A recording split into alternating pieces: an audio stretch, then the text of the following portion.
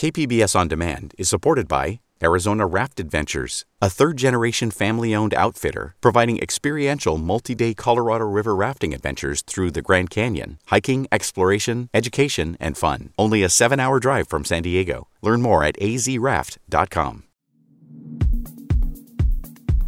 The Marines have fired the commander of the expeditionary unit involved in an assault vehicle accident that killed 8 Marines and a sailor over the summer. The accident happened July 30th during an exercise off the coast of San Clemente Island.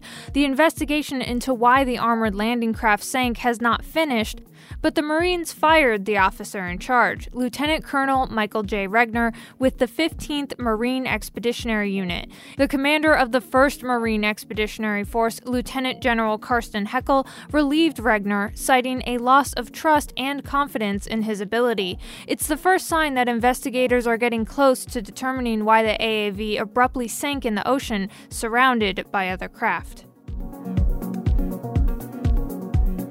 San Diego County's reopening will stay where it's at for now. For yet another week, the region's coronavirus case rate keeps it in the state's red tier, which is the second most restrictive phase of reopening. County Supervisor Nathan Fletcher says graduating out of that tier will come from following public health rules. While we know the overwhelming majority of San Diegans are doing everything right, they've got in a routine about wearing their mask, they're avoiding large indoor settings, they're physically distancing people they don't live with, they're washing their hands.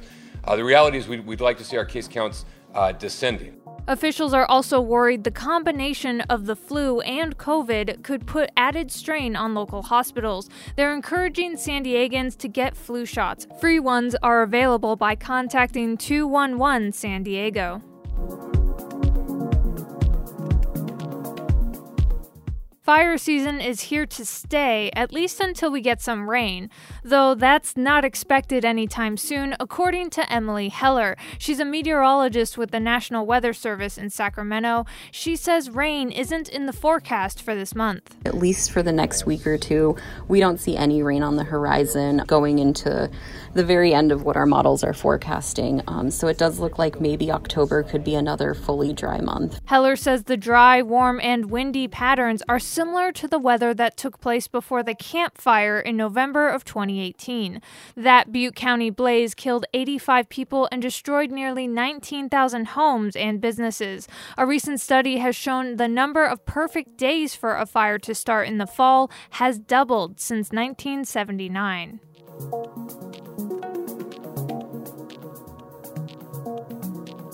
It's Thursday, October 15th. This is San Diego News Matters from KPBS News, a daily morning news podcast powered by everyone in the KPBS newsroom. I'm Annika Colbert. Stay with me for more of the local news you need to start your day.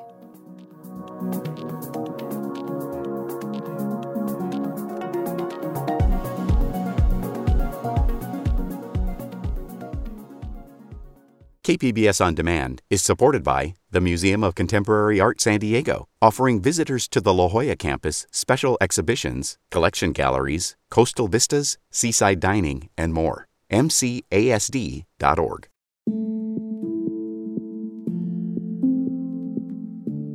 San Diego State University has been in the news lately due to an outbreak of COVID-19 among their students. Now, Point Loma Nazarene University is dealing with the same thing. KPBS's John Carroll reports. It's definitely a scary feeling. That was the reaction of PLNU senior Shreya Asher when she saw a notice sent out to the university yesterday about an increase of COVID cases on the scenic campus. The university is now reporting 19 students have tested positive. A total of 66 are in quarantine. The school says it's awaiting results from 98 tests. There have been 29 positive test results since August 1st.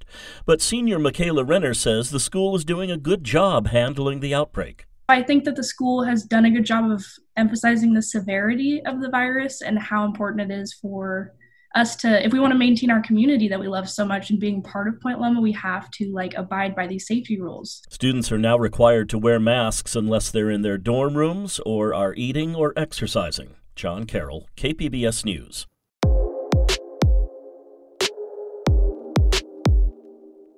Local census organizers had been hoping for more time to count people. On Tuesday, they got the bad news. The Supreme Court issued an order that immediately ended the 2020 census counting efforts. Advocates now fear a massive undercount and the loss of billions of dollars in federal support.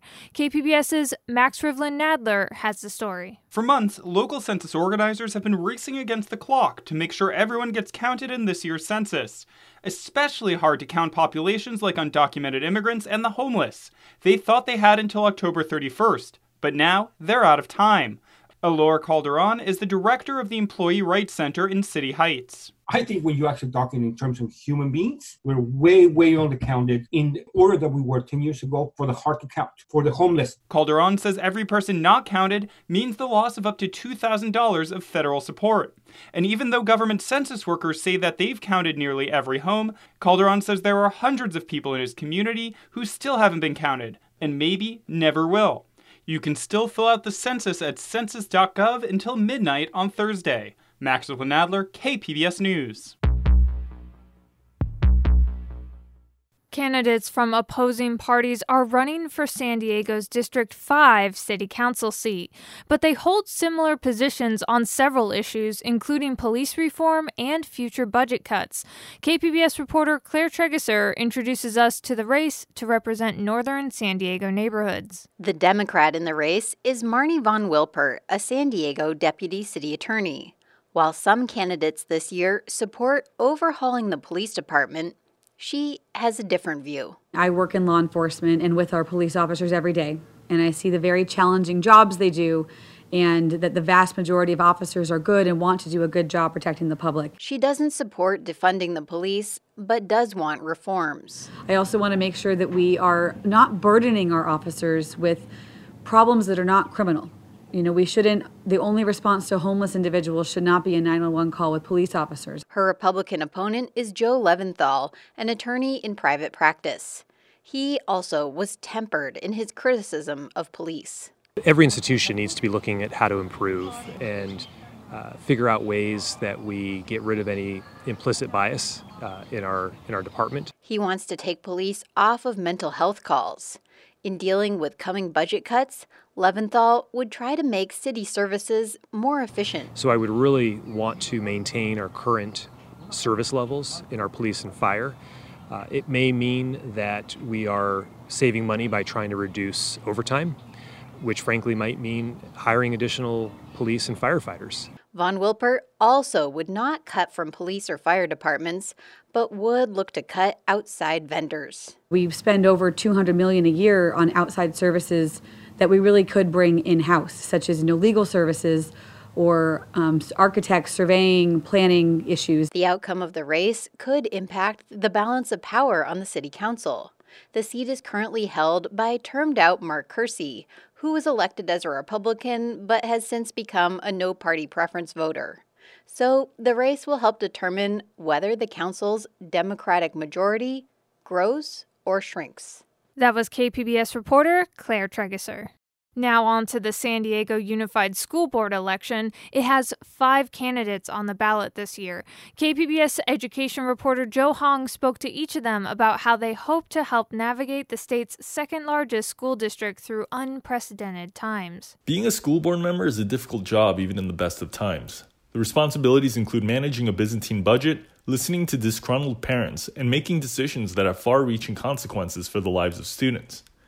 Now we have a global pandemic that has upended nearly every aspect of public education, and a reckoning over racial justice that has forced educators to address the uncomfortable question of who gets left behind in our classrooms. It's against this backdrop that 5 candidates are vying for 3 seats on the San Diego Unified School Board, which serves about 100,000 students. In Subdistrict A, which covers Claremont, Mira Mesa, and University City, 2 candidates are competing to replace current board president John Lee Evans, who isn't seeking re-election. Both of the candidates agreed the district needs to rely on public health experts rather than rushing to reopen schools. Sabrina Bazo is a public health educator and a longtime parent volunteer in the district.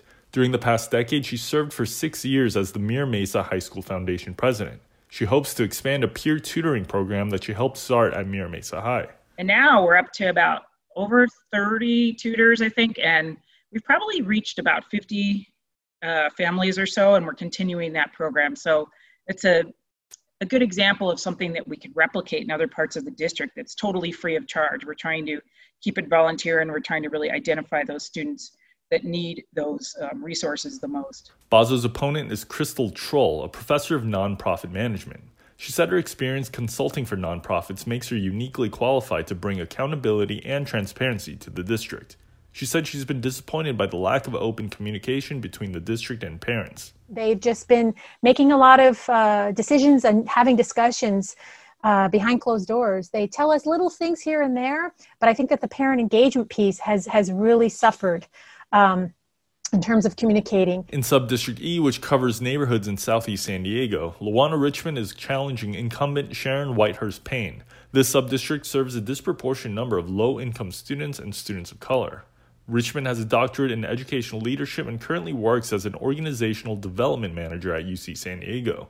She said her experience in the foster care system and as a teen mom has given her a first-hand understanding of the challenges facing the district's most vulnerable students. In times like this, when you have enormous disruption in any type of system, it's an opportunity for exponential growth and progress because you learn things that you never would have found out in such a condensed and short period of time, because you don't have any choice but to learn, unless you choose not to. Whitehurst Payne, who's trying for a second term, says as a board member she's made sure the district acted swiftly to distribute food and devices when schools first shut down. We wanted to get learning devices out to all children because we know our schools and we know that in some communities we have a digital divide. Apart from COVID relief efforts, Whitehurst Payne said her primary achievement has been improving training for special education teachers. I have made a difference on this board.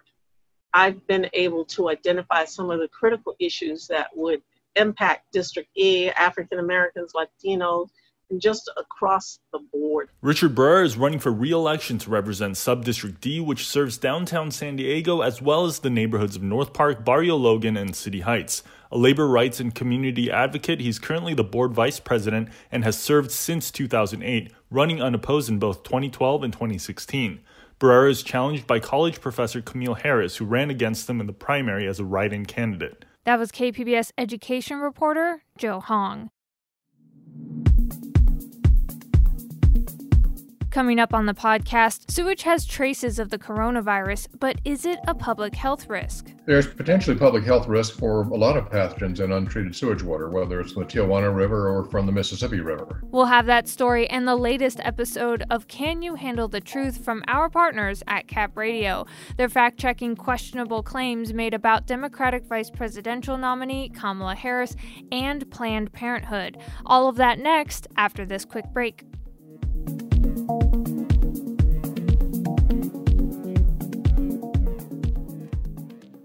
KPBS On Demand is supported by Arizona Raft Adventures, a third-generation family-owned outfitter providing experiential multi-day Colorado River rafting adventures through the Grand Canyon, hiking, exploration, education, and fun. Only a 7-hour drive from San Diego. Learn more at azraft.com. Sewage is being tested in San Diego as a way to understand how widespread COVID-19 infections are in the region.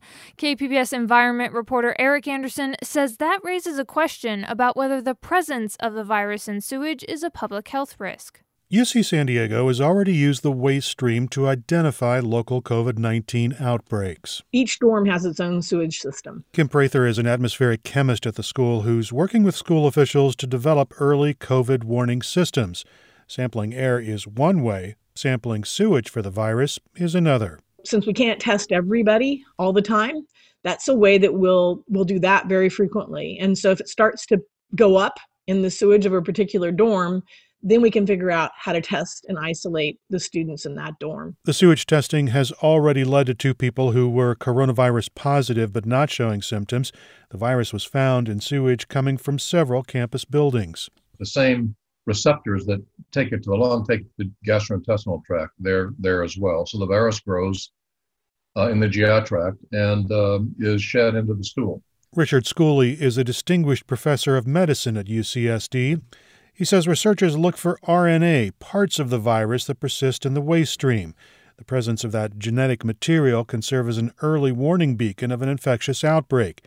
Analysts are not looking for active viruses capable of infecting another host, and it's not clear that they would find them. To be infectious, the virus has to be present as a full viral particle surrounded by a very delicate, basically bubble of detergent.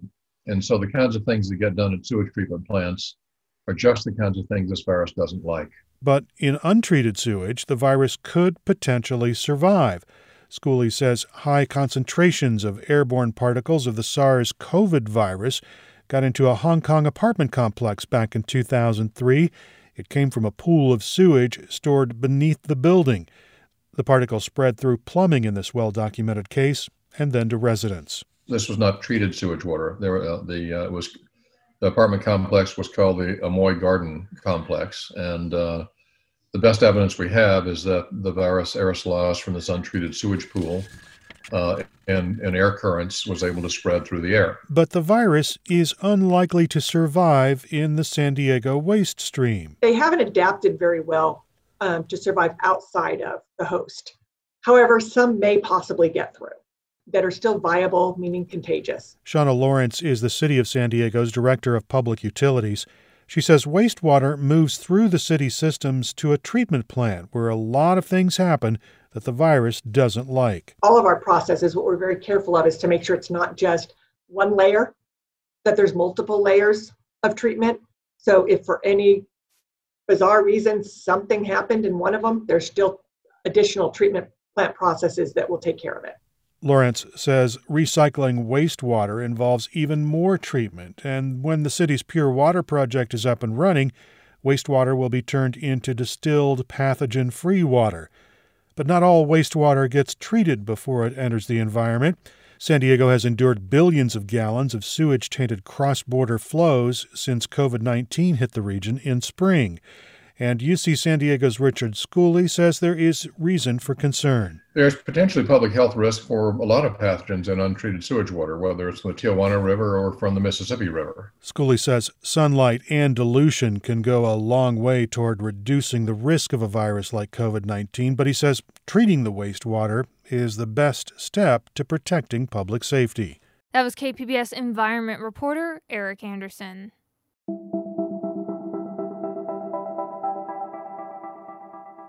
Popular social media posts this week made questionable claims about Democratic vice presidential nominee Kamala Harris and Planned Parenthood.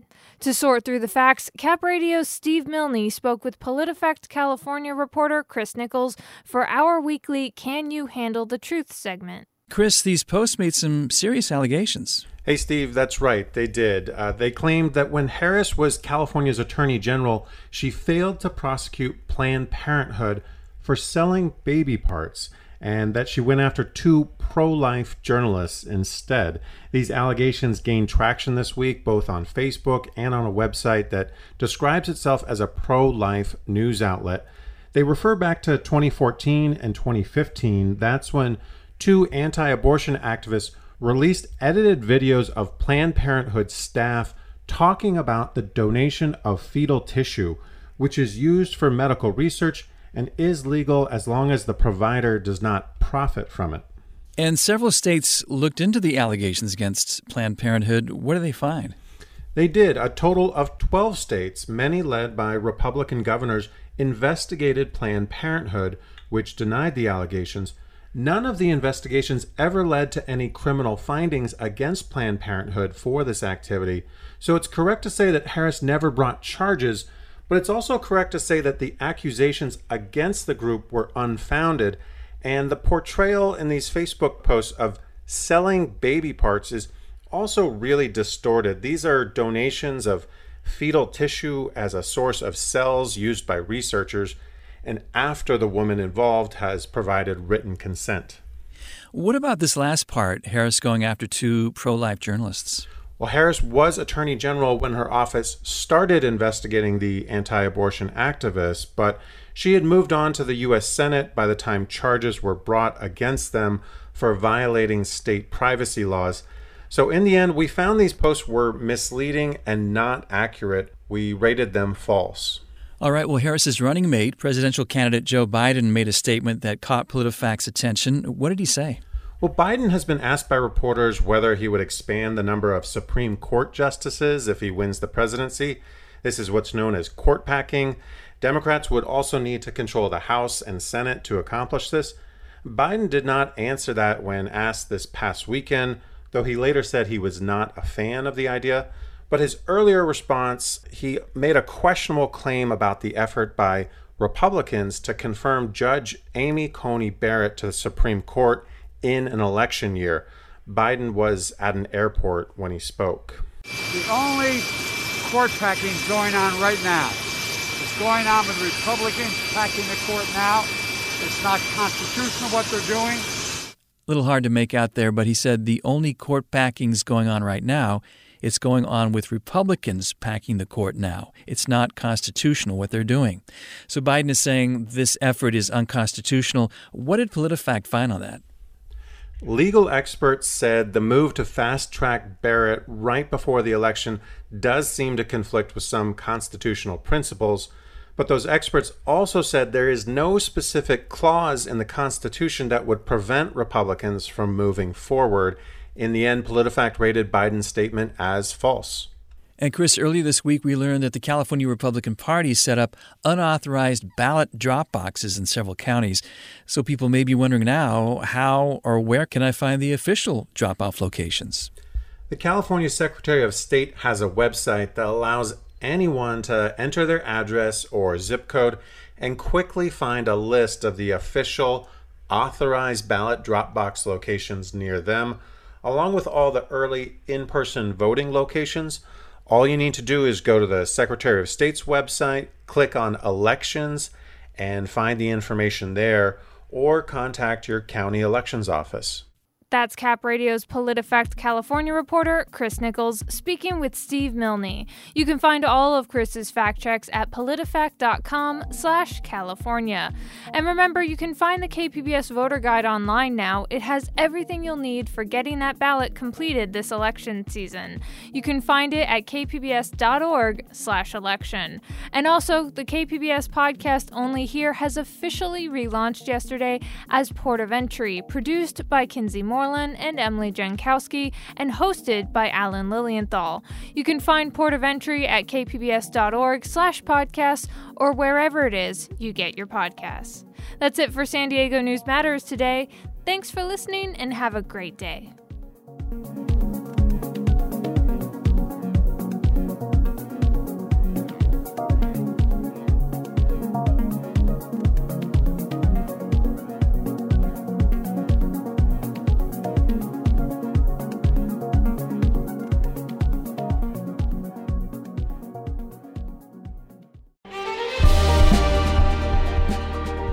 Hi, I'm Bill Hohen. And I'm Ted Hohen. Over the past 50 years, our family has brought many world-class dealerships to Carlsbad, including Mercedes-Benz, Porsche, Audi, Honda, Acura, Jaguar, and Land Rover. That's right. This year we're celebrating 50 years in Carlsbad. So on behalf of the entire Hohen family, we want to thank San Diego. Throughout the years, we've taken tremendous pride in meeting and even exceeding our customers' automotive needs. We value the relationships with our clients and look forward to serving you for years to come. We invite you to visit one of the Hohen Carlsbad dealerships or hohenmotors.com.